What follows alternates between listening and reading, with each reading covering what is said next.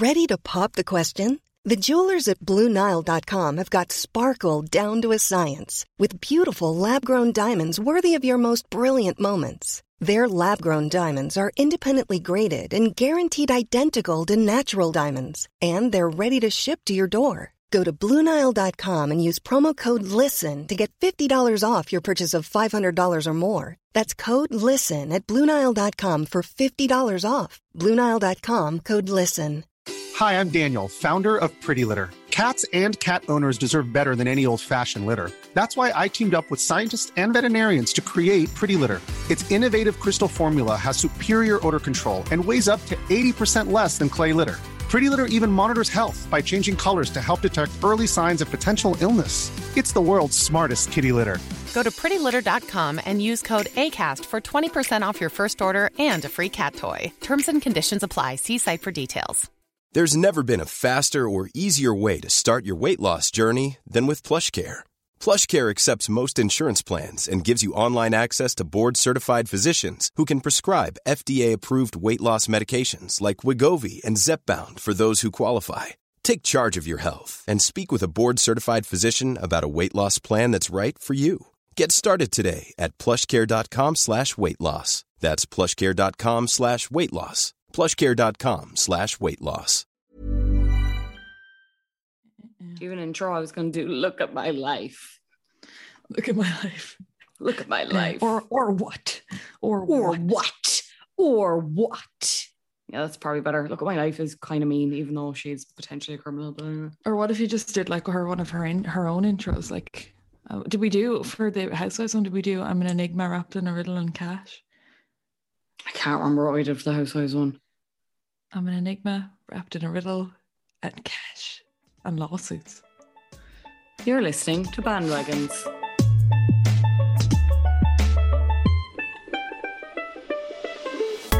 Talking about things that other people are talking about. Welcome back. There were so many there. What? There were so many there for the first time. Yeah, he's fine. Shane, as always, we give him nothing but material to work with, so you're welcome. What are we even paying you for? He listens for his own entertainment. He loves that. He loves the crack. Did you catch the 98 FM this week? Yes. No, I didn't.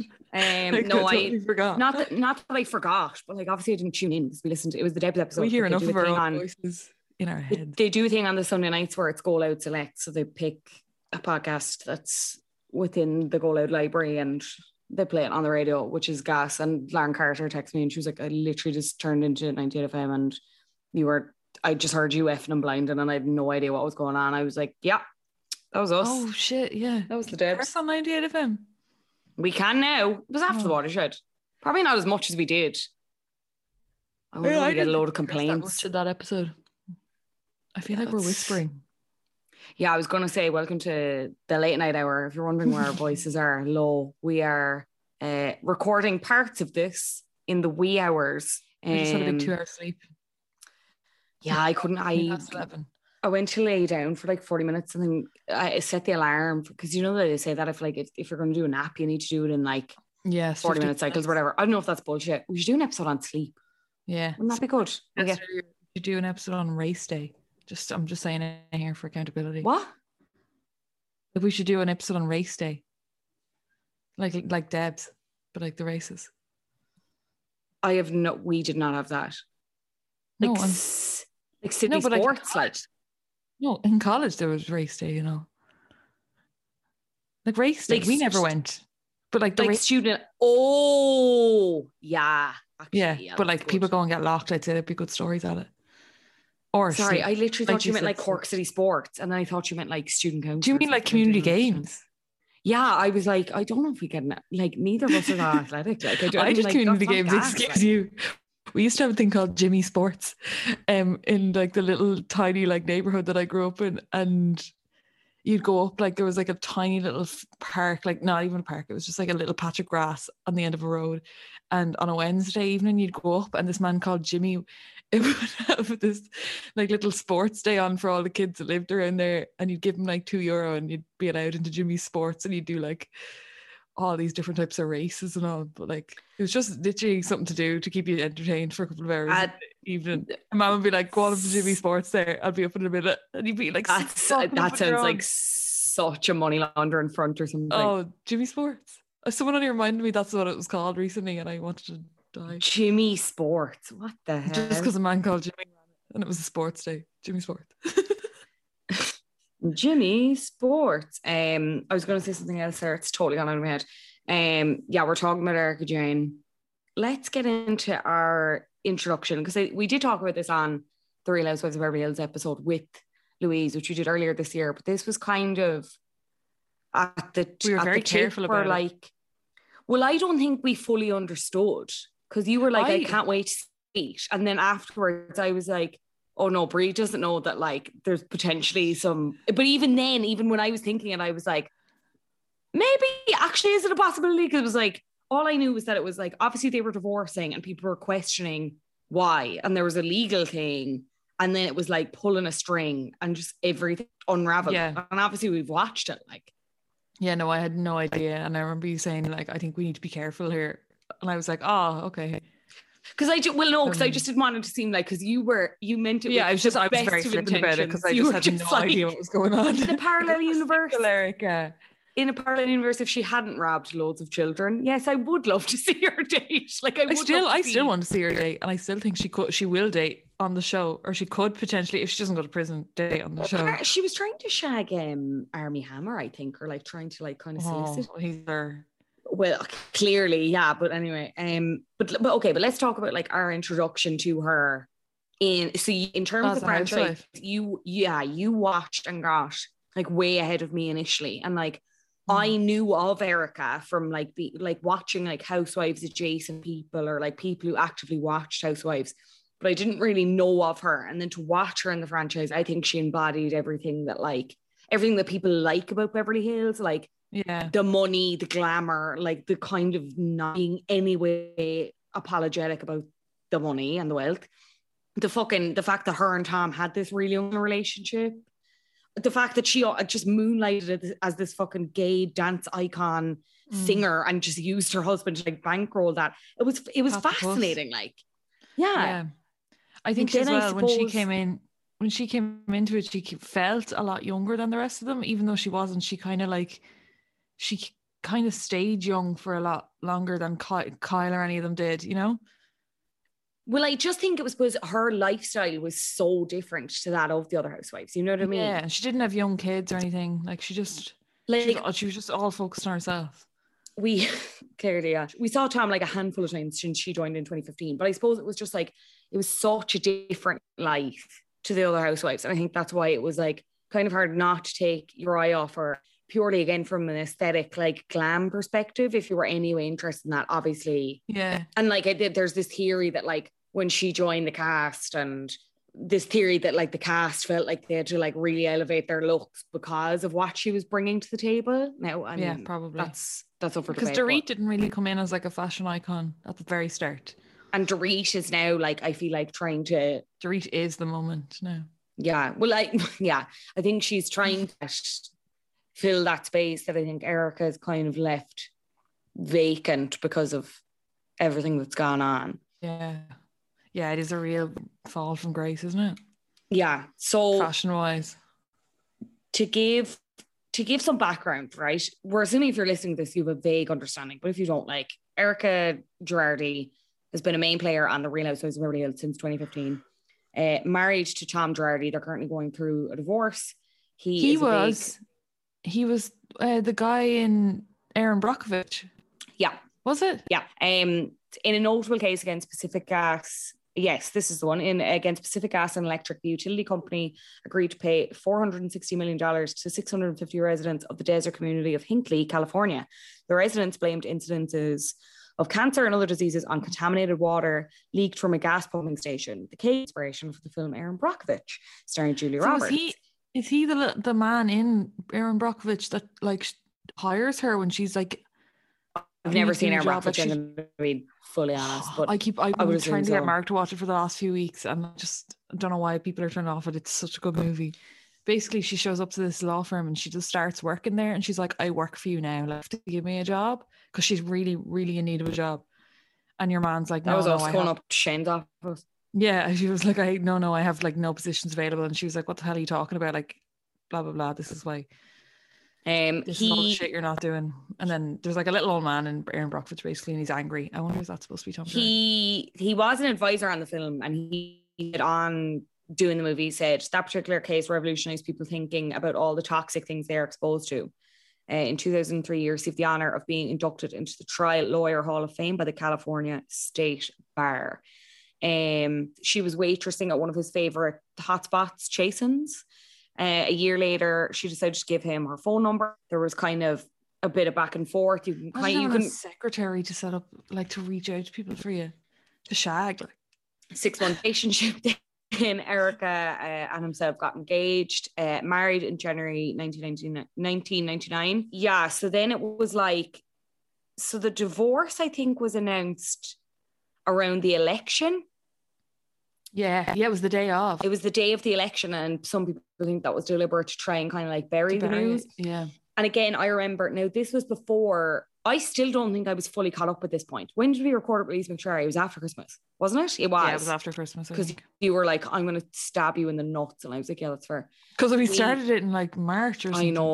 I know. Like a full lockdown. What was I doing? Pick my hole. I don't threaten violence. Yeah, so I just remember again watching kind of the ripple effects of people who actually watched and kind of seeing their reactions. I thought was really interesting, where there seemed to be this genuine shock about it, because as much as like it was really unconventional, I think the majority of like Housewives fans thought that they were legit, or that like at the very least they like had a strong friendship or like a strong respect for each other, or kind of a good setup there. Like it was an mutual understanding. Yeah, that it wasn't like there wasn't love there. Yeah, I don't know if it was true love. How do we define that love?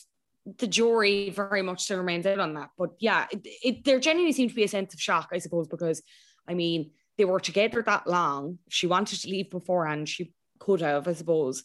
And then, as it turns out, they ended up being hit with this lawsuit in December of that year, so 2020, last year.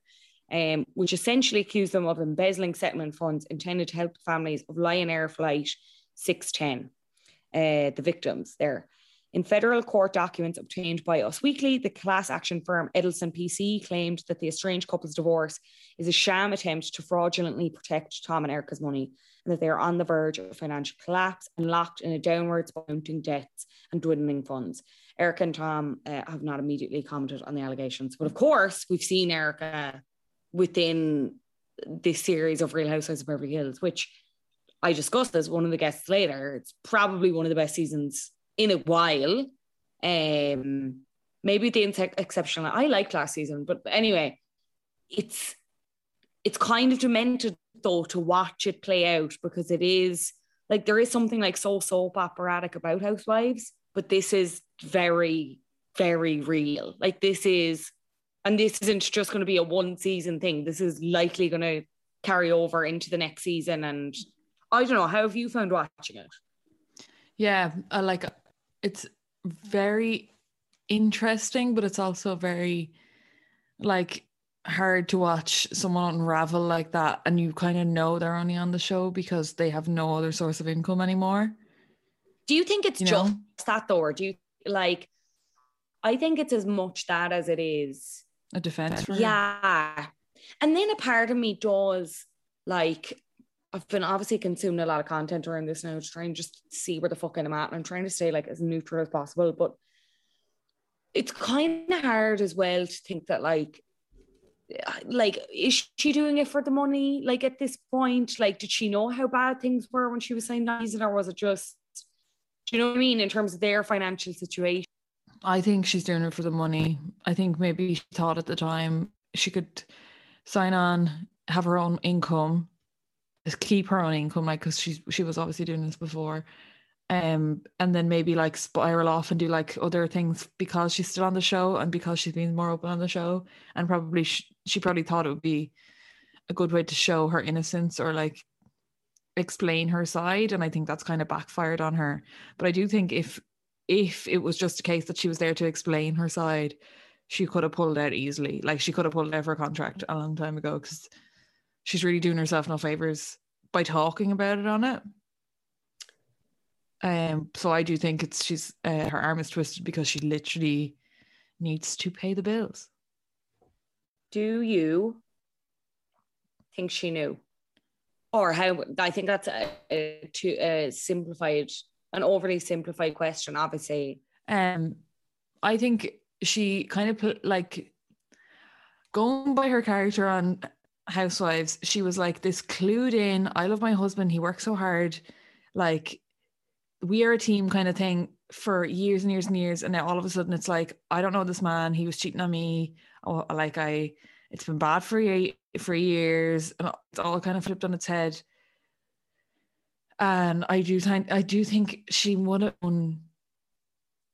known something was going on, whether she knew, like, the details of it, or whether she chose to turn a blind eye because that's where her financial backing was coming from, is another thing. But I do think, like, deep down, she knew it wasn't, like, honest money she was being given. Maybe she didn't know, and then I was like, no, she definitely fucking, and she's complicit as everyone else, to kind of being somewhere in the middle where it's like, I think, like, I don't think she knew how bad it was. And I think it was more the fact that she probably didn't ask questions where she sort of, I think she allowed herself to be very... Because she deep down knew she should, like, you don't ask questions you don't want the answers. Answer to. And I think, to be honest, what made it worse is how she's gone on after the fact. And I know that's tricky because, like, obviously you're on a show, you're going to promote a show. You can't really fucking, it kind of nearly looks worse if you're, like, totally off social media or you delete your social media. But I suppose it's just hard then when she's, like, posting kind of, like, knicker pictures, and then you have her, I don't know, like, show, like, again, you see the wealth and people look, what was the launch party for Rinna Beauty, and she's wearing those fucking tiger Cartier earrings, and they're stupid money. I can't quote it off the top of my head now, but, like, that was kind of one of the things that all were picking up, where it was like, how can you even, like, justify it when you know how far this trickles down, you know, the people that it affects, and, like, knowing that the money has to come from somewhere, because that's the thing. Like, so, like, if we were to put it very black and whitely, basically, is that Tom owed these victims of this plane crash and their families money. He was kind of using the money he'd won from their cases to kind of sort out other things, and he was saying that he was going to invest in places, whatever, blah, blah, which he should have never done, and yada, yada, yada, and just kind of kept moving it around. Like, you know, like, what's the expression? Paying Peter to pay Paul. Borrowing fucking Peter. Barring Paul. Anyway, that one of them to pay the other. Borrowing for Peter to pay Paul. To the point where it was just like, there was no money left. Like, and any of the money that he had, like, was never his, you know? And then it was gone because it was spent on, like, other shit, and then the assets were frozen, and you know what I mean? Like, I think now, obviously, he is unwell now. He's been diagnosed with Alzheimer's, and he's been disbarred. Because there was, like, I do believe he was deceptive or whatever, but I do also believe that he is probably ill now, and it's not actually helping things. But even kind of when off, it was very much like he didn't even seem to understand the gravity of it and couldn't really understand. He just seemed to have no track of the money at all. I don't know if it's editing or if it's just the way she is about it, but she is, like, she really hasn't spoken about the victims at all, maybe once. It's kind of come out and been like, oh, poor me, I'm poor, my life is so hard, my husband and me, it's all gone to shit, like, I had this perfect life and it all unraveled, blah, blah, blah. And it's not like, listen, this has happened, it's super fucked up, I had no idea, and all I can do is think about the victims, and all I want to do is, like, fix this. Like, she hasn't approached it in the right way at all. She's, you know, she's still very, like, I don't know. so like That's what I self-centered about found it. hard when she's talking about like the fucking EJ Global, the dollhouse, and like moving into that smaller house and it's still like 2,000 square feet, or, you know, the shots of her like hoovering, and we're like, It's like, but oh, that, poor Erika has to do her own cleaning now. It's like, well, but she then it looked is over other like, people, so, or like, you know, she was. but then the production company there, then I'm a bit like, are they not, when I say are they not as complicit, I obviously don't mean as They're just a bit complicit as, tone deaf. Like. yeah, but it's just like, you are kind of setting her up to be like, it's so weird. That's what I mean. Maybe that's the edit. Like maybe that's what they're going for. I don't know.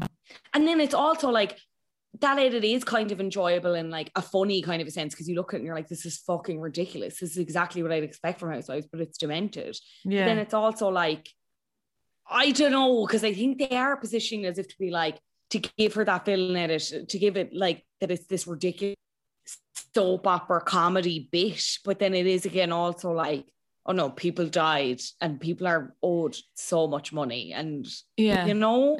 Yeah, even at the dinner party, like where they like the whole editing of it with Kathy's housekeeper and stuff, like it was absolutely like wink wink nudge nudge, like isn't this gas, like, and you're like, it's, yeah.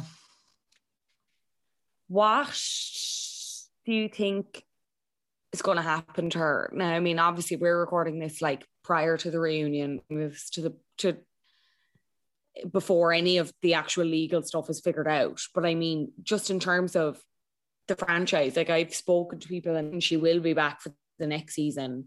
She seems to still be on a very good relationship with Andy Cohen. And again, I think it comes back to that thing of like wanting to have the show and have the defense, and that's obviously the money.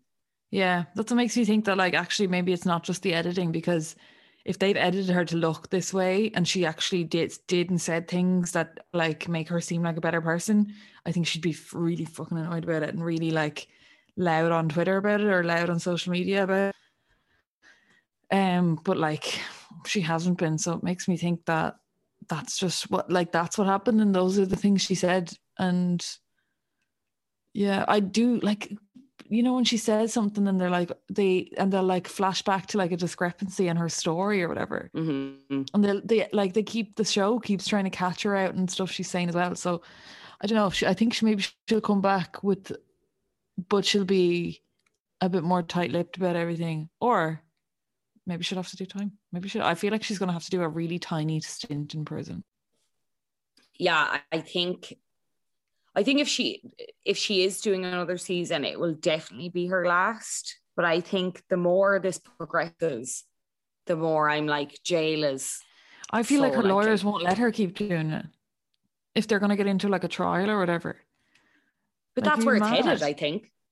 I'm pretty sure. Yeah, but like the legal team would be mad to let her carry on the way she's been going, just talking about everything and wrapping herself up in lies. Okay, so to kick things off, we could go back way further, but for the sake of brevity and the sake of keeping it in typical bandwagons fashion, we're going to give you the info that you absolutely need to know and the info that like you will be able to register, and assuming that you all have tiny not legal minds like us. So obviously, as we already discussed, Erika filed for divorce November 3rd, 2020, election day. We said that already. Her statement said, after much consideration, I've decided to end my marriage to Tom Girardi. This is not a step taken lightly or easily. I've built great love and respect for Tom and for our years and the lives we've built together. Then, pretty soon after, you're talking like November 10th. So that's like a week later. That's kind of when the money and the legal issues started in a way. So what happened was Erika asked Tom to pay her spousal support as well as legal fees. And I think we talked about this, but like the danger of having this kind of shit play out on TV is that like there's like a backlog of stuff that people can pull from when you're bullshitting or things don't add up. So we'd mentioned that she didn't have a prenup. She said this on a 2017 episode of Andy Cohen's Then and Now, and basically said, I'm married to a very powerful lawyer. A prenup wouldn't stand in his way anyway, so it doesn't matter whether you had one or you didn't. It's going to be all Tom's way, I assure you. He'll rip. Sorry, she does or she doesn't have a prenup? 2 seconds. They don't have a prenup. Oh shit.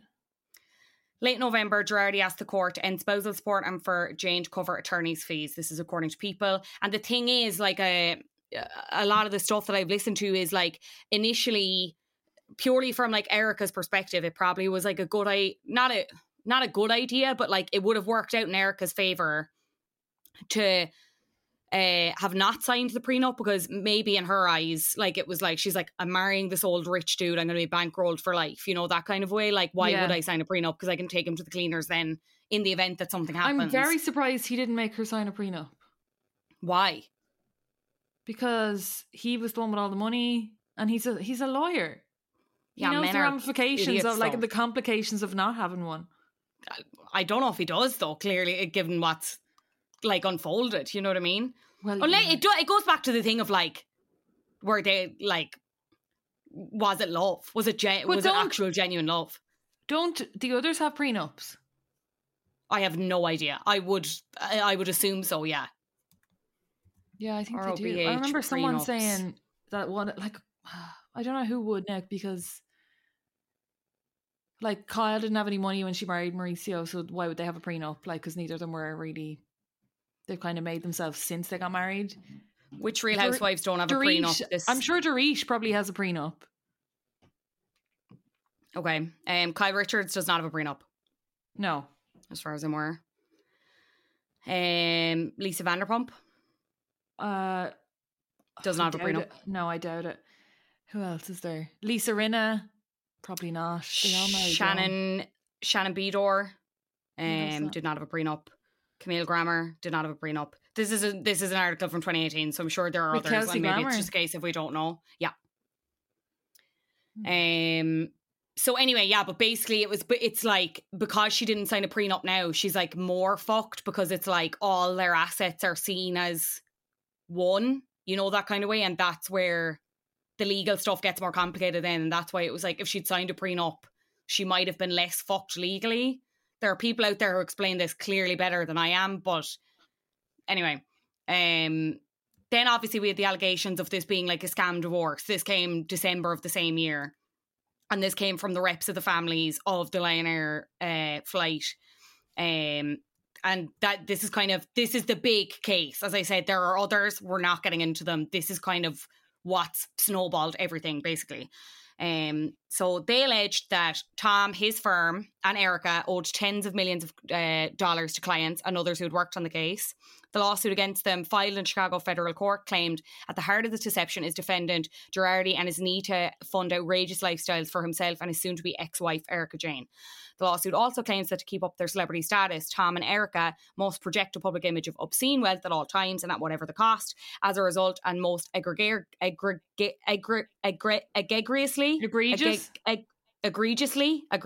fucking hell, Tom has resorted to embezzling the proceeds of settlements that should have been directed to his clients. So again, very simple terms, Tom was getting settlements for these clients who had been through absolutely horrific things, and was using the money to fund his own lifestyle, was spending money that essentially wasn't his. They went on to say, while Erika publicly filed for divorce this month on information and belief that that divorce, in inverted commas, is simply a sham attempt to fraudulently protect Tom and Erika's money from those that seek to collect on debts owed by Tom and his law firm, Girardi Keese. The firm is obviously now closed, on the brink of financial collapse. Prior to closing, the debts were just mounting and mounting up. And Tom was trying his best to kind of hide that and come after people. Breed, you didn't watch the Housewives and the Hustler doc in the end, did you? No, I keep forgetting. What's it on now? TV? I don't know if we can. I'm sure you can get it over here, but I'm not sure. I haven't heard of anyone watching it. I think that I know Conor Behan has, who will talk to later on, but I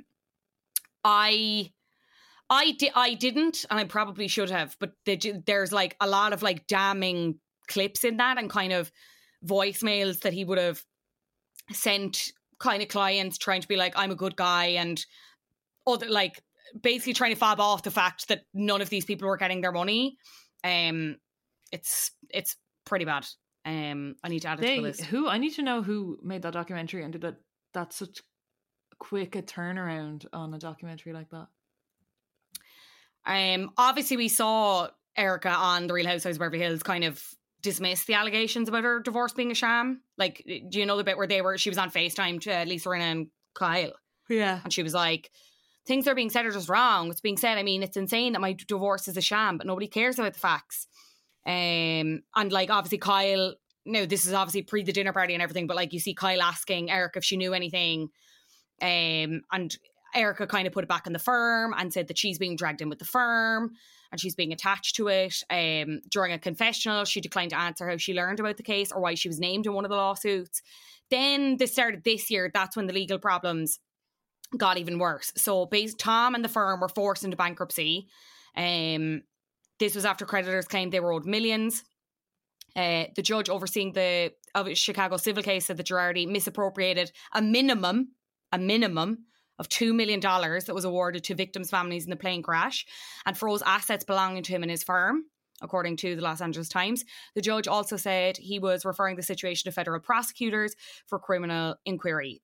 Obviously, the firm is Girardi and Keese. He had a law partner, Robert Keese. He sued Girardi over money, and Wells Fargo Financial Services have also hit him with a lawsuit. Meanwhile, Girardi said in one case that he's broke, according to the New York Post, and this was I made comments about this earlier where he was just like, I've no idea where the money's gone. Like, I think we have X amount left. Like, he's just not a clue. And then in March of this year, the California Bar Association stripped him of his law license. But also earlier this year, he's placed under conservatorship. His brother Robert asked the court to grant him temporary conservatorship, claiming the disgraced lawyer couldn't care for himself because of a cognitive issue. Robert claimed in a court filing that his brother's current condition has sadly deteriorated to the point where he cannot care for himself without assistance. His short-term memory is severely compromised and on information and belief. He is often not oriented as to date, time or place. This came after Girardi's civil lawyer intimated in court that given his advanced age, there might be issues with his mental competence. So they had quotes from Thomas himself later on, basically saying, Tom, I should say, I don't know why I'm calling him Thomas, as if we're close Thomas friends. Gerardo. He didn't want to be put under conservatorship. He told Us Weekly that Us Weekly quoted him saying that he disagreed with the conservatorship altogether. July then of this year is when Erika started kind of being brought into it more legally. So the Ruy Gomez family were represented by Girardi against PG&E Utility Company following an explosion. They said he stopped distributing their settlement to them. A judge said on July 6th that they could continue their collection efforts against Erika and third-party transferees. Because this was the thing, it was like, Tom was getting the money. Tom was like, here's a few bob, Erika. Erika was like, and this is where the debate comes in, because Erika's like, I wasn't checking my bank accounts. I didn't know. Like, he was just sending me this money. They were just gifts. Like, it wasn't... That's where the thing comes in, where it's like, was Erika turning a blind eye, or did she fully know that this was what was going on with the money? Yeah. But again, this comes back to the whole thing of like posting on social media, being held accountable by TV shows. So this happened on the 6th of July, this whole thing where the judge was like, yeah, go after Erika, get Erika's money. It's your money, as part of Tom's bankruptcy proceedings. July 7th, she posted that gif of herself from the show where she's like, the Ice Queen can take it. Which is like, you know, like in a lot of ways, like she just doesn't help herself at all. I would say actually in all ways, she doesn't help herself. She's very like, oh, this is really affecting me. Where you're like, it's affecting much more important people than you, Erika. In terms of what she owes, so like Erika and she's like the Pretty Mess company and the EG or EJ Global, whatever the fuck it is. The trustee handling Girardi Keese's bankruptcy case filed court papers on July 14th, claiming that Jayne and her companies owe the firm $25 million. None of the receivables owed by the defendants, Jayne to the debtor, Girardi Keese, have been repaid to the debtor and remain outstanding. Plaintiff is informed and believes, and on that basis alleges thereon the defendant Erika has used her glamour and notoriety to continue to aid and abet in sham transactions that have occurred with respect to large transfers of assets from the debtor to the defendants. That was the other thing. It was like, was Tom deliberately moving the money to her in the hopes that like it would take nobody would look that closely? But I don't think in a way that I think he ever wanted her to get stung. It wasn't like a trap for her. I think it was like more to try and look over there. Yeah, a deflection thing, I think. Yeah. So this is July. Then obviously she had the whole thing of, I don't know if you saw this, she basically went after the bankruptcy lawyers on Twitter. So this is the end of July this year. She tweeted, there are two types of lawyers, legal eagles and bottom feeders. The ass is the latter. Fuck Ronnie McDonald and his slimy, lying, fake-ass internet JST. She's referring to Ronald Richards, the Special Litigation Counsel in Girardi Keese's bankruptcy case. Basically, his job is he's probing whether the firm wrongly moved funds from the firm to Erika. She tweeted a load of other shit then that doesn't basically matter, but like basically going after your man. And it stems from her and your man. She didn't want him on the case basically because he had posted like 300 times about the case and about her since December 2020. He went to Us Weekly and said, we cannot help but point out the irony that she previously complained about comments made about her. However, now in a transparent attempt to deflect scrutiny from the source of her mass amounts of capital she's spending, she's now resorted to weaponizing her vast platform to her lowbrow insults and mean tweets. And then you'd like her lawyers in the bankruptcy case, they wanted to withdraw from the proceedings earlier that month. Basically saying that the relationship of trust and confidence that is essential to a properly functioning attorney-client relationship has broken down, and in the good faith of assessment of counsel, the relationship is irreparable. But what's significant about this is this decision, or this request, came shortly after the Housewife and the Hustler documentary that we just mentioned. But then 2 days later, they filed paperwork to stay on the case. But then, July 6th, Evan Borges, he's a partner at Greenberg Gross, filed papers to take over Jayne's representation from her previous lawyers at Dinsmore and Scholl LLP.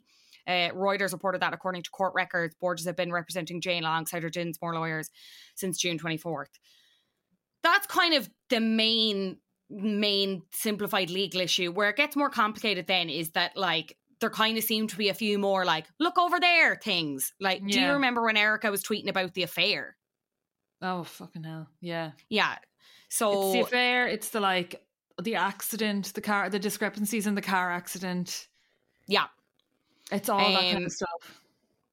So Erika posted these screenshots of texts and claimed that they showed Tom, like, texting this fucking a California judge, right? And alluded to the fact that they were having an affair. Erika tweeted, or I think this is actually on Instagram, maybe both, I don't know. She said she was fucking my husband, Tom Girardi, and he was paying her Saks bill and paying for her plastic surgery. But like, people kind of dug into that, and it seemed like the screenshots were fake. It was like whatever way they'd been doctored.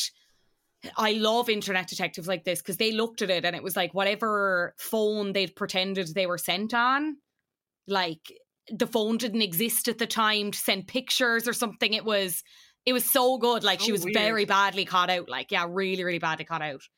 And wasn't there like a thing on the show as well where they were like, oh, I think maybe it was Garcelle was like, oh, someone told me they saw Tom at a restaurant with a woman last week, and Erika was like, no way, that wouldn't have been him. And then like a couple of episodes later, it's like, yeah, he's been cheating on me flat out, like nonstop. And it's just like all the discrepancies. I just can't. Yeah. So in terms of what she potentially got from the firm, like she was hit with another claim in July, which basically said that she's received over $25 million from the firm, money she allegedly owes victims because it was embezzled, because he was embezzling the money from the clients. So it's like, and it wasn't all necessarily in cash. Embezzling's a bad word, but it's very nice to say. Sexy. Embezzling. It is. Embezzling. I like it. Oh, embezzle me, daddy. So she wasn't just getting in the money. She was getting it in like jewellery, other luxury items, lottery. Hiring for your small business? If you're not looking for professionals on LinkedIn, you're looking in the wrong place. That's like looking for your car keys in a fish tank. LinkedIn helps you hire professionals you can't find anywhere else, even those who aren't actively searching for a new job but might be open to the perfect role. In a given month, over 70% of LinkedIn users don't even visit other leading job sites. So start looking in the right place. With LinkedIn, you can hire professionals like a professional. Post your free job on linkedin.com/people today. Everyone knows therapy is great for solving problems, but getting therapy has its own problems too, like finding the right therapist, fitting into their schedule, and of course, the cost. Well, BetterHelp can solve those problems. It's totally online and built around your schedule. It's surprisingly affordable too. Connect with a credentialed therapist by phone, video, or online chat, all from the comfort of your home.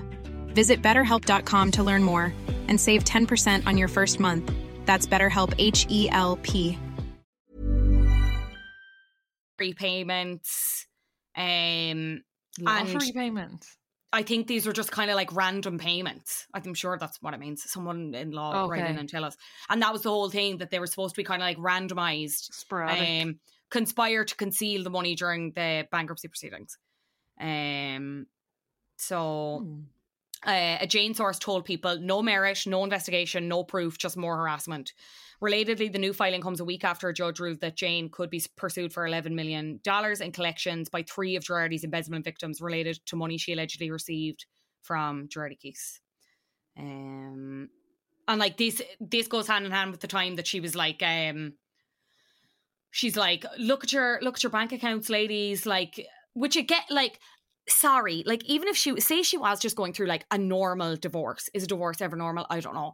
But I just think like it goes very much back to like, eat the fucking rich, when you're hearing these people who deal with this level of money and they're like, I never looked at my accounts. It just makes me fucking sick. Like, yeah, you just kind of kept scanning and hoping for the best.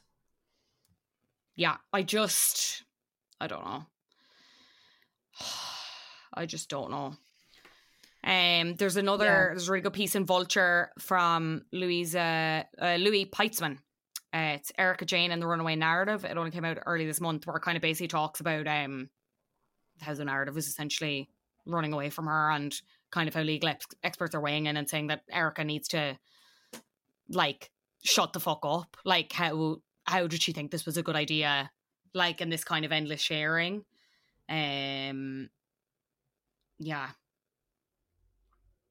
It's just pure hectic chaos. Yeah. And where will it end? I don't know. The victims need to be paid. Like, I don't Bare know. minimum. I don't know. We need to bring someone else in on this. A true Housewives super fan. Conor Behan, host of Housewives and Me, joined us to talk about Erika's potential future with the franchise, how he's enjoyed the season so far as a fan. And I suppose what I thought was interesting, the kind of moral debate of watching this play out when it is so serious. But as he reminded me, this is Housewives. This is not the first time something kind of dark has happened and played out before our eyes. So yeah, a very good chat. Very much hope you enjoy. This is host of Housewives and Me, Conor Behan. I am so thrilled to be joined by broadcaster, DJ, and host of Housewives and Me, your ultimate Housewives podcast. Please go listen to that, but only after you've listened to this episode. Conor Behan, thank you so much for joining us on Bandwagons. Hi, thank you for having me. I think we talked about me doing something about this or New York. So when you reached out and said it's going to be about Erika Jayne, I was like, I kind of, in my head, thought you were going to ask me one about Madonna for some reason. Because you said, literally behind the fourth wall, but Vanilla sent me a voice something like, hey, we wonder if you come on the pod. I was like, it's going to be Madonna. She's going to want to do an episode on Madonna. She wants to do one on Erika Jayne, even better. So I'm very excited. I fully have you earmarked for when we do a podcast on Madonna. So it's weird that you thought that. Yeah, we will do that. As Madonna would say. I mean, me or Jen Gannon. Shout out to Jen Gannon because she's the other Madonna genus. Yeah. Anyway, Madonna, Erika Jayne sort of weirdly feel like similar figures in my head anyway. Jen Gannon, queen of my life. Shout out if you're listening. Thank you so much for coming on. And as you said, we are talking about Erika Jayne and kind of everything that's been going on really with everything, because I don't want to speak for our bandwagon listeners, but I know myself and Breed, I mean, I think we kind of went into this current season, knowing that bad things were happening. There was a lot of legal stuff going on. We didn't fully understand. And we are getting briefed by our lawyer pal, so that would be interesting. But I suppose just from your perspective, because obviously Housewives is your thing, how did you feel going into this season, kind of knowing what you knew and having spent so much time with Erika in the past and being a bit of an Erika apologist, as you've kind of said yourself? Sorry, I'm going to job you in there. How have you felt watching this play out? I just love having spent so much time with Erika yourself. Just watching her on television, we should point out. I mean, I know she's been over for coffee. Excuse me. And I have in the past been the Erika apologist, because in the past it wasn't that there was alleged criminality. It was just that she was seen as withholding or rude. And I always just found it so fascinating the way she was so stoic and unreadable on a show and a franchise that's ostensibly about being like a combative and volatile. I always found it so funny how she would clam up. So going into this season, I wasn't sure what to expect, because we knew quite a bit about the story, or we thought we knew, you know, certain bullet points about what was out there in the press. I think the biggest question was, how much will they be able to show on this program? How, you know, sort of that Kardashian effect of, we know there's a big story coming, but like, are we going to watch them react week on week? Which in that case, will that take them months to get where we are going in? Which has been an interesting viewing experience, as we're going in going, I read the LA Times piece. We know this about Tom, but they're starting with 5 episodes in. Oh my God, she's getting divorced. We're like, oh Christ. Because, you know, they started filming in like October, November, and they were like slowly piecing it all together. So I didn't know what to expect. And it's in some ways gone further than I expected. And also, I don't know if it's gone as, I think it's gone in worse directions for her than I expected as well, which is crazy. Do you think she'll survive this? And then also, actually, before you even come to that, are you surprised that she did the season, given everything that's been coming out and kind of the storm that was brewing in the background? And then also, to go back to my first question, can she survive this in terms of, in Housewives terms, you know what I mean? Because obviously there's going to be legal implications, whatever. There are going to be like very much real life consequences there. But in terms of the TV show and the franchise, what's next for her within Real Housewives of Beverly Hills?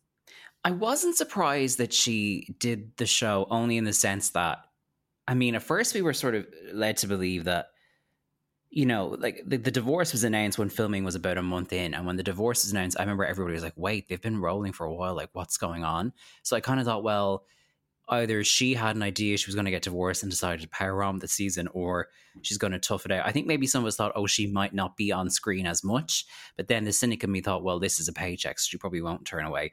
Whether she'll survive in Housewives terms, I mean, I would imagine, I mean, it will, like a lot of these shows, it will depend on the reunion and what she does or doesn't do there and the reaction. And something that I've learned from doing my podcast and talking in particular to a journalist called Anna Peel, who wrote about this in a piece earlier this year, is that Bravo, the network that airs all the Real Housewives shows, Below Deck, Top Chef, Project Runway, like a lot of very big reality franchises, they do a lot of very intense audience research. So I would imagine they are gauging the interest and reaction to Erika like every other second. And the ratings for this season stateside are huge. So I think if they think she will continue to talk about this and play ball to an extent, she will be asked back. I would imagine, not to make an assumption about someone's finances, but, you know, these women get hundreds of thousands of dollars to appear on these programs. And it's not that she's got so much other stuff going on work-wise. I would imagine she will go back, but it depends. You know, as we're talking, we've had Dinner Party from Hell Part 2, which is a nod to an iconic season 1 episode. But we've just seen Erika get very emotional and sort of act like she's being pummeled by the women. And in a way, sometimes on these shows, when these characters, if you will, because they're people, but they're characters in the context of the show, when they get so in their head ganged up on, or they feel like they've gone one way, sometimes they do walk away. So it's a possibility. I think she probably will tough it out and stay on the show. Whether her career and her reputation as a public figure survives is a huge question mark, because as of now, I would say no, unless there is some incredible shift in what we hear. And also, I do think the way she's behaved has left a bit of a bad taste. Although, having said that, sometimes this audience will move and change with the person if the show edits them a different way the next year. So possibly, but her survival in the public eye, as bleak as a sentence that is, I would say doesn't look great. Have any of the other housewives' reactions to the story surprised you at all? The reactions have been, I mean, I was a little bit, it's sort of, I mean, I wasn't really surprised in the sense that I had a feeling Lisa Rinna and Kyle would stick by her to some degree. I think the Sutton thing has been interesting because the trailer for the season led with Erika and Sutton's beef, but the show spent weeks and weeks and weeks of the pair of them bonding over divorce and bonding over being Southern gals. So I remember thinking, how are they going to get to this point? Garcelle's sort of cynicism around it, I wasn't surprised by, only because she's newer to the group and I think she's a good straight shooter kind of truth teller character on the show. Crystal, I wasn't sure where she would fall because she's just new to all of us as viewers. Kathy, I was curious about because she's kind of in her own little world, but also Kathy Hilton is so wealthy that I would imagine her perception of a figure like $20 million, which I find unimaginable, she'd go, oh, he gave you $20 million, that's not a big deal. So no, not in a way, no, I've not been surprised. I think they've all we have a read of what their personalities are from having seen them on screen for a long time. It's more the newer cast members. It's been hard to figure out. I mean, Dorit's an interesting one because Dorit sort of is close with Erika, but she's not afraid to stir the pot. So her sort of back and forth has been funny. Also because a lot of us as viewers are like, what's going on with your money? You know? I made a joke about, because obviously on this episode that you're talking about, the dinner party from hell, like there's a scene where Dorit is showing off her bridal collection and PK is like, he describes one of the wedding dresses as off the chain, and I posted on my own Instagram story being like, we need to eat the rich, and Vicky Notaro replied to that story being like, he's not even rich, he's not even rich. we start with the appetizer of the possibly wealthy, and then we'll have a full main of the actual rich. So he'll be in a amuse-bouche for that meal. Is that how you say that? I don't know. Yes, the amuse-bouche. Sorry, PK, for listening. I'm sure he is. The $1 million question, and putting aside, I suppose, like legally and whatever, it's a minefield. Do you think she knew more than she's letting on? I don't think Erika had any idea of what was really going on in that firm, because I'm sure he either would give her a sanitized version or just wouldn't talk about it. I mean, to give her credit slightly, like a lot of the people at the firm seemed genuinely shocked and got out pretty fast once things became clear. So I don't think she was privy to the inner workings of the law firm. I think the problem is, though, that kind of those figures of like the $20 million is that the settlement money, as has been alleged by people on one side of this case, or is Erika just going to say, I'm handing money because that's the setup we had and therefore it's not my issue? I think that's the bigger question. So, I mean, you know, she kind of has said this thing that I think is slightly like when she was asked, do you have a heads up when these things happen? And she says, I don't get a heads up about lawsuits, which is probably true. But the LA Times piece, someone would have reached out to either a publicist, a manager, or her representative for comment. So she must have known at least a week or two before that went to press that it was a thing, because you don't put a piece out like that and not reach out for comment. It's like, particularly for an outlet like the LA Times, which would be legitimate and wants everything sourced and credible or whatever. So I'd say she has an idea of certain commentary that might be coming, and maybe I think she had an idea that she must have seen that the writing was on the wall with Tom and maybe got heads up that things are about to hit the fan. But this kind of how much did she know question is tricky, because I don't think she was sitting down with Tom going, let's embezzle some victims. But I also don't think her nose is as clean as she would like us to believe. And also, I think the show is doing this weird thing now where it's making us question money and how wealthy these women are and how that wealth gives them a completely different way of living that, you know, maybe is normal to them, but actually to us on the ground is just like not normal. So the idea that her arrangement with Tom or her setup, whatever, was being handed these chunks of money and she was just kind of spending it on being a pop star, it just seems unimaginable to us. So I think sometimes when they're talking amongst themselves and getting defensive about, I have no money or I have this, it's like, yeah, but in your context, in your wealthy, rich bubble context, not in the context of you or I watching. And I think that's also where our frustrations are coming from. Like when discussions come up, she goes so hard on, I'm the victim here. And it's like, I mean, she has acknowledged the victims once on screen, but it's felt kind of almost like she was forced to do that, you know? On that, I ask you as a fan, do you ever find yourself kind of do you ever find yourself watching this with, because I think the general consensus about this season is that it's like, it's been very good, better than a lot of other seasons.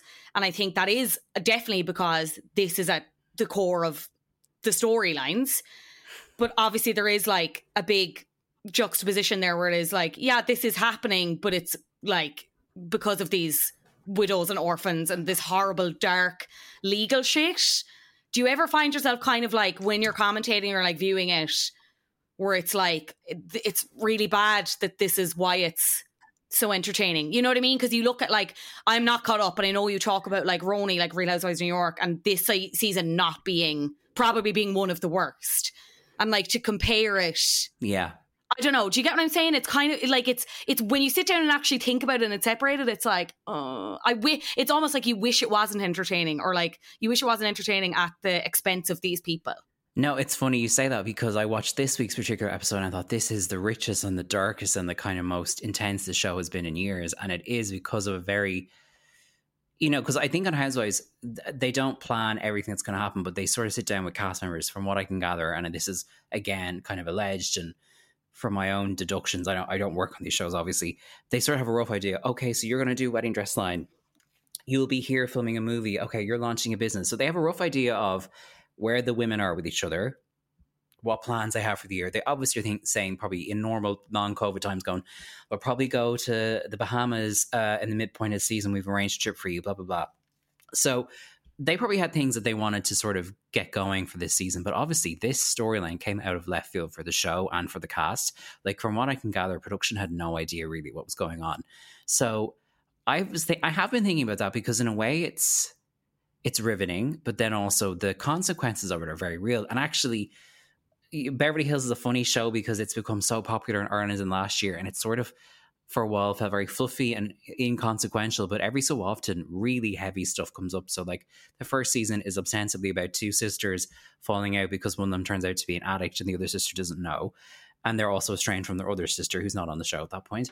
Season 2 is largely about one of the women being in an abusive relationship, and her husband then dies by suicide by the time the reunion comes around. So there has at times been this very heavy kind of ethically questionable cloud over Beverly Hills as a show at times. So I do think about it. The problem is, I think with all reality TV, if you really thought about it, you'd be questioning your ethics all day. It's funny because I'm not a true crime person, for example, because they just kind of freak me out, actually. They make me nervous. Like, I think they just feel too close to the bone for me. But people love true crime, and obviously there's a conversation all the time about the ethics of that. So it's kind of like watching one of those Netflix documentaries about a court case or a crime thing happen, but in kind of not real time because it's 9 months later, but sort of as it's happening. So I do think about it. I suppose that's also the tightrope the show has to walk, because Erika's on the show and we're seeing these normal scenes of her doing normal person things like hoovering her house, like, okay, whatever, I haven't cleaned this fridge in years, to, you know, the women confronting her about widows and orphans and possible embezzlement and et cetera, et cetera. So it's yeah, I do think about it, and I don't know what the answer is. And I suppose part of it is, I think that's actually why Erika is getting so much, I don't want to say hate online because that's a bit reductive, but like she's getting a bad response online from a lot of people, because I think we're all grappling with our own part in watching this. Not to say that Erika doesn't deserve criticism, or some of it is warranted and justified, but I do think sometimes I'm like, okay, after a point when we go after these people's wealth of money, it's like we still watch them flaunt it. So like, how involved are we? Like it's a constant ethical dilemma, and it goes across the franchises. I mean, last season on Potomac, there was a very hard to watch physical fight. On New York this year, there has been stuff that's leaned into racist and anti-Semitic territory that's been hard to watch. So like, these shows are mad. They're kind of like living documentaries, like as in documentaries are happening kind of before the events have properly wrapped. And so as a viewer, you're always like, ooh, where do I go? Which is why I like talking to you about this and doing the podcast, because at least we can kind of turn our eye on it in like a fun kind of critical lens way, and also laugh at it versus just taking what we're given. But yeah, for sure, it is a bit of an ethical minefield. What do you think is going to go down at the reunion? Oh my God, what is going to go down at the reunion? I mean, Erika hasn't done any press for this season. So there's been Watch What Happens Live with certain cast members. I think the whole cast did a Watch What Happens Live without Erika at the top of this season. and they've done press and interviews and podcasts and all that kind of thing. Erika has kind of, I think she's been photographed in public like maybe 3 or 4 times. So she's really, in a funny way, for all her social media weirdness, kind of not been very public. So it'll be just weird to see her in, not person, but like see her with the women in that way. I think she's going to have to face a lot of the dreaded viewers' questions, which are always shady anyway. I would imagine this season they'll be explosive. I think we're going to see, I mean, obviously it will depend on how the remaining episodes play out, but I think we're going to see that split in the cast play out even more. I'll be very curious to see where Garcelle lands, because like she wished Erika a happy birthday on Instagram, but on the show she's definitely not fully in her corner the way Rinna and Kyle, maybe Dorit are.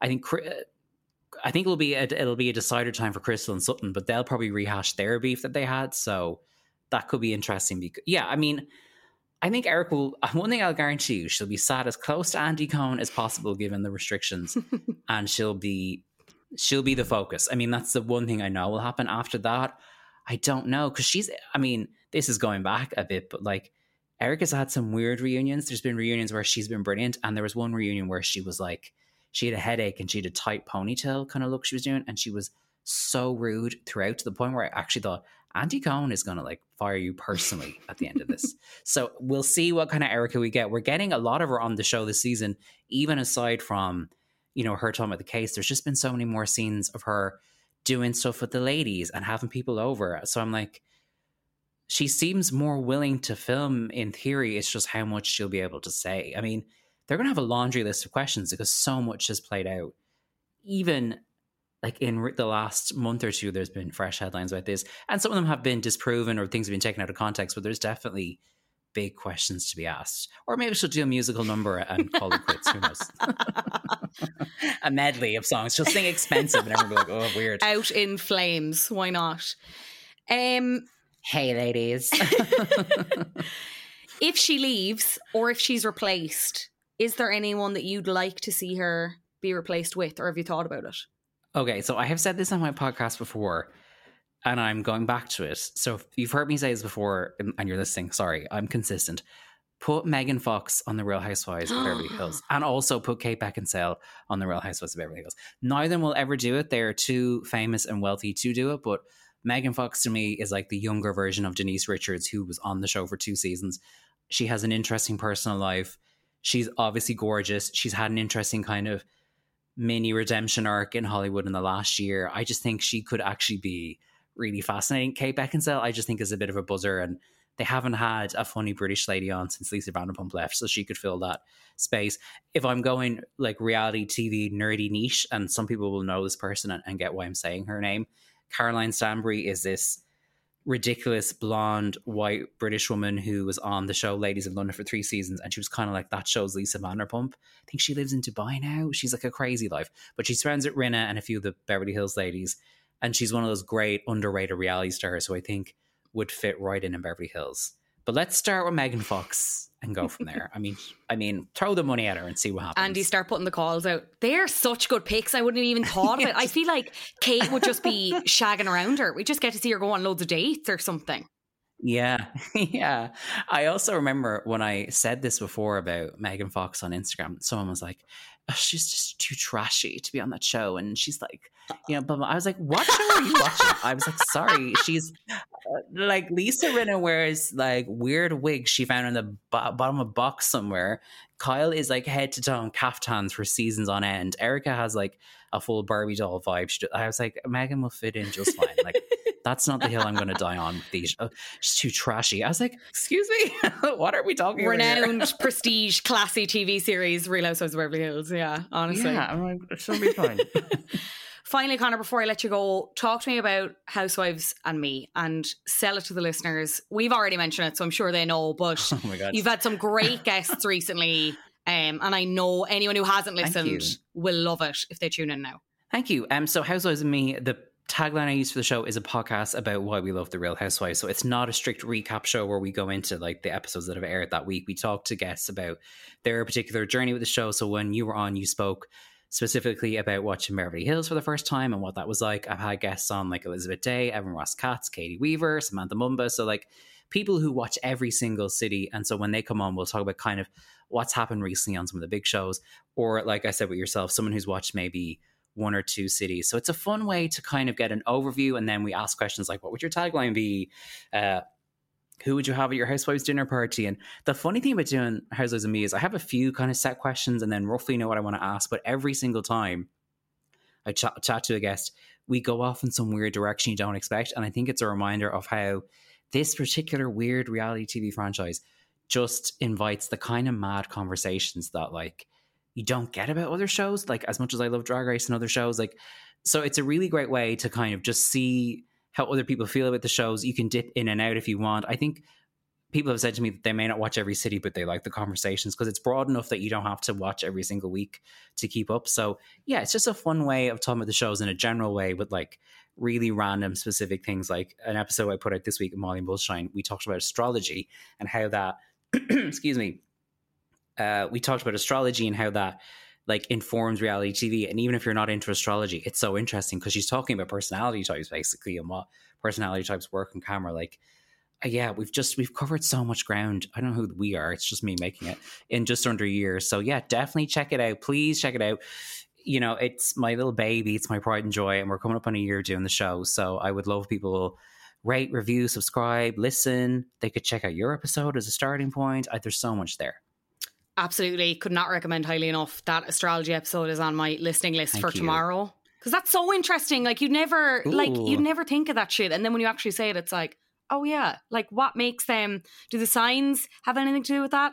Oh, I can't wait. I'm so excited.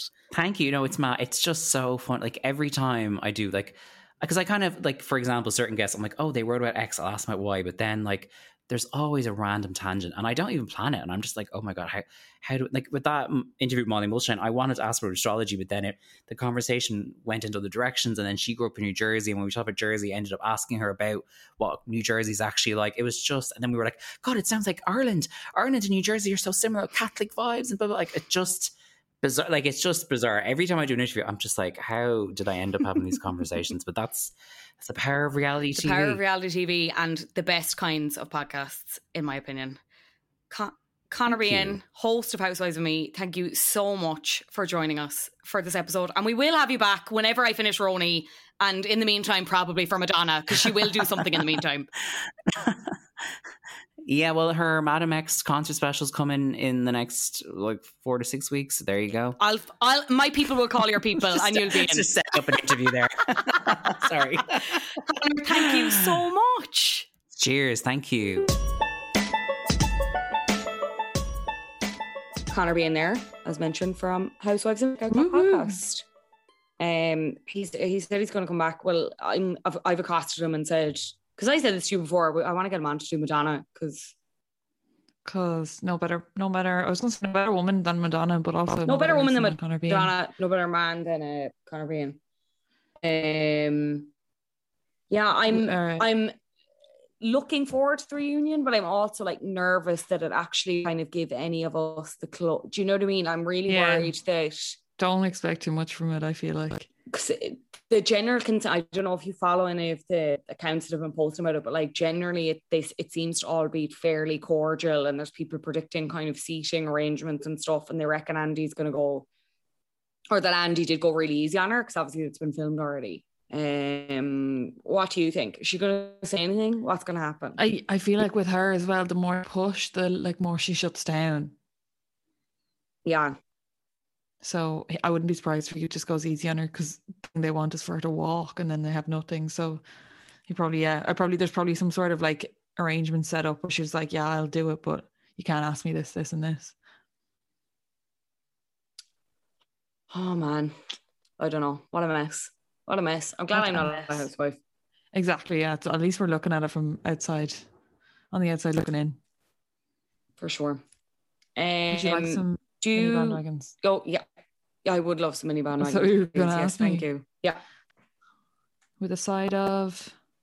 Please, sir, can I have some mini bandwagon? Bake Off is back. Next Tuesday. Am I correct? Is it next Tuesday or is it the Tuesday 21st. after? 21st.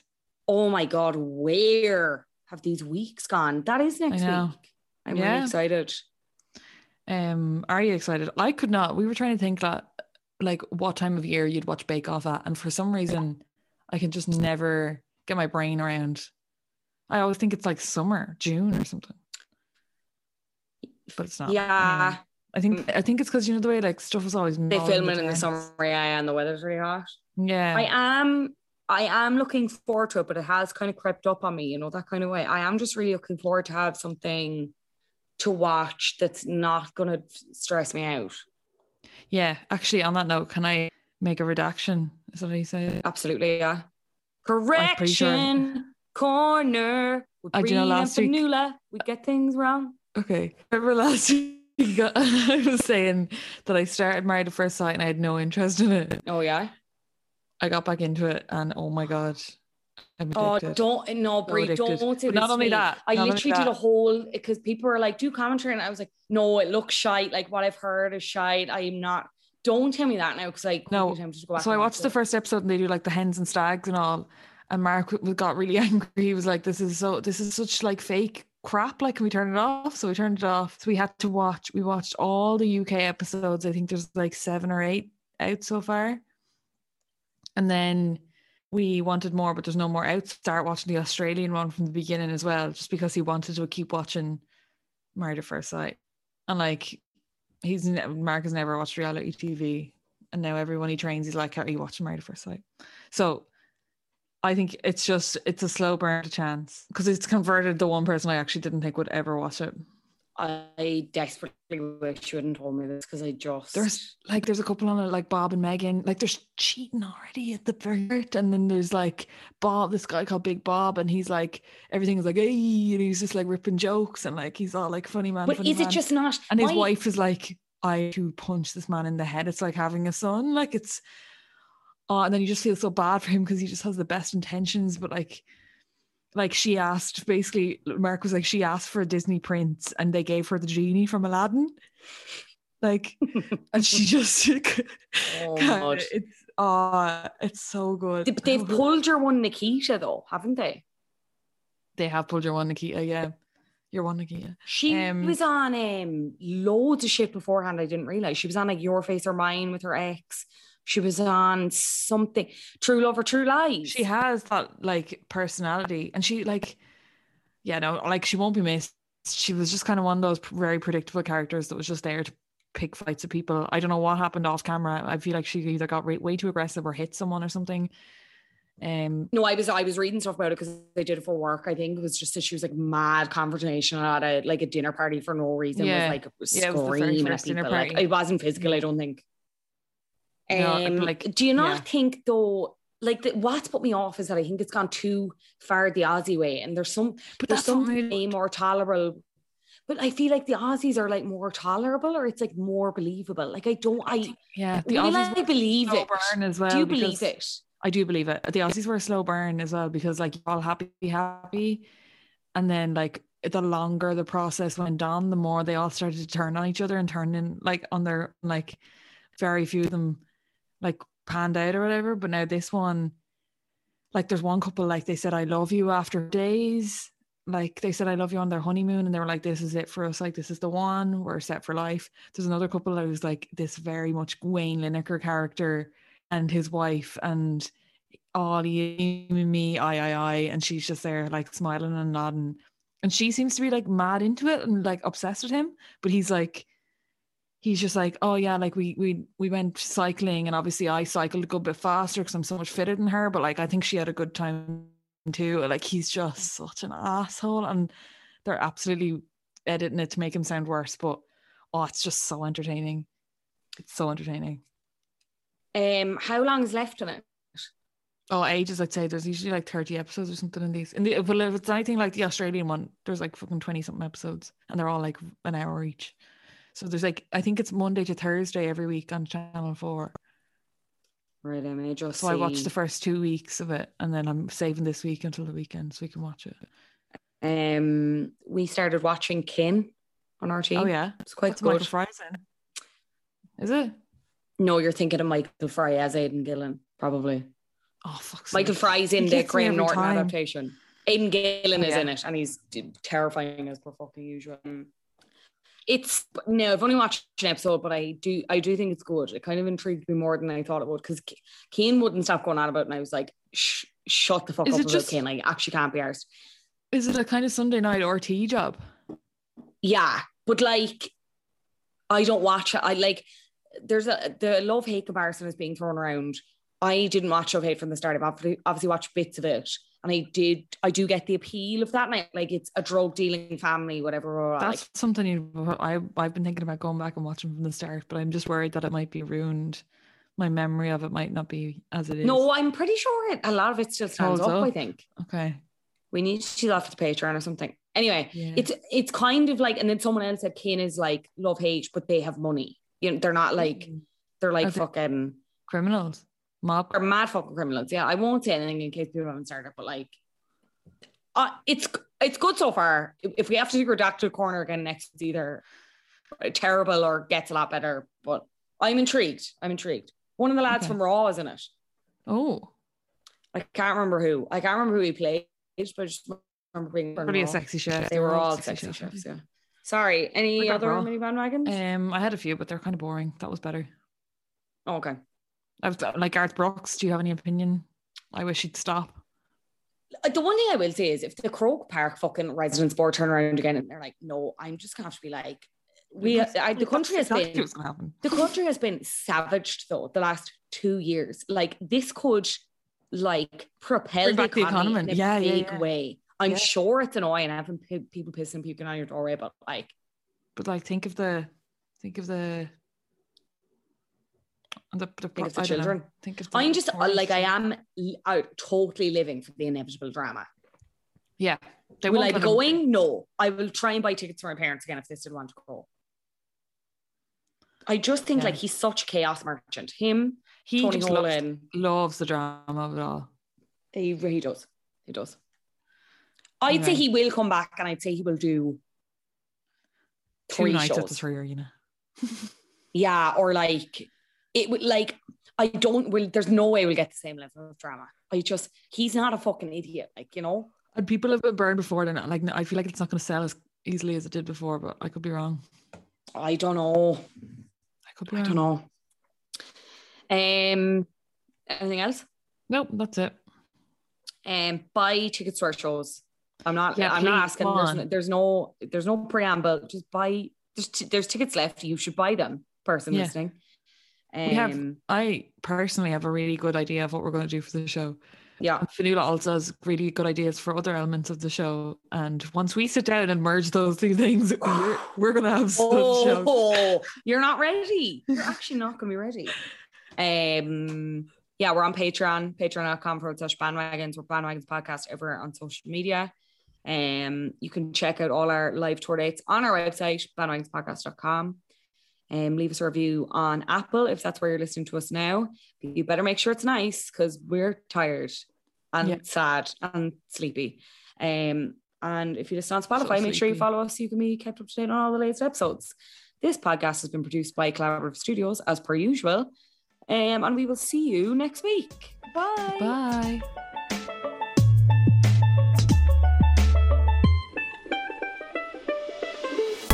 Talking about things that other people are talking about.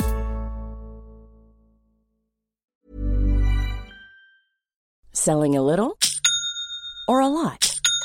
Shopify helps you do your thing however you cha-ching. Shopify is the global commerce platform that helps you sell at every stage of your business. From the launch your online shop stage to the first real-life store stage, all the way to the did we just hit a million orders stage.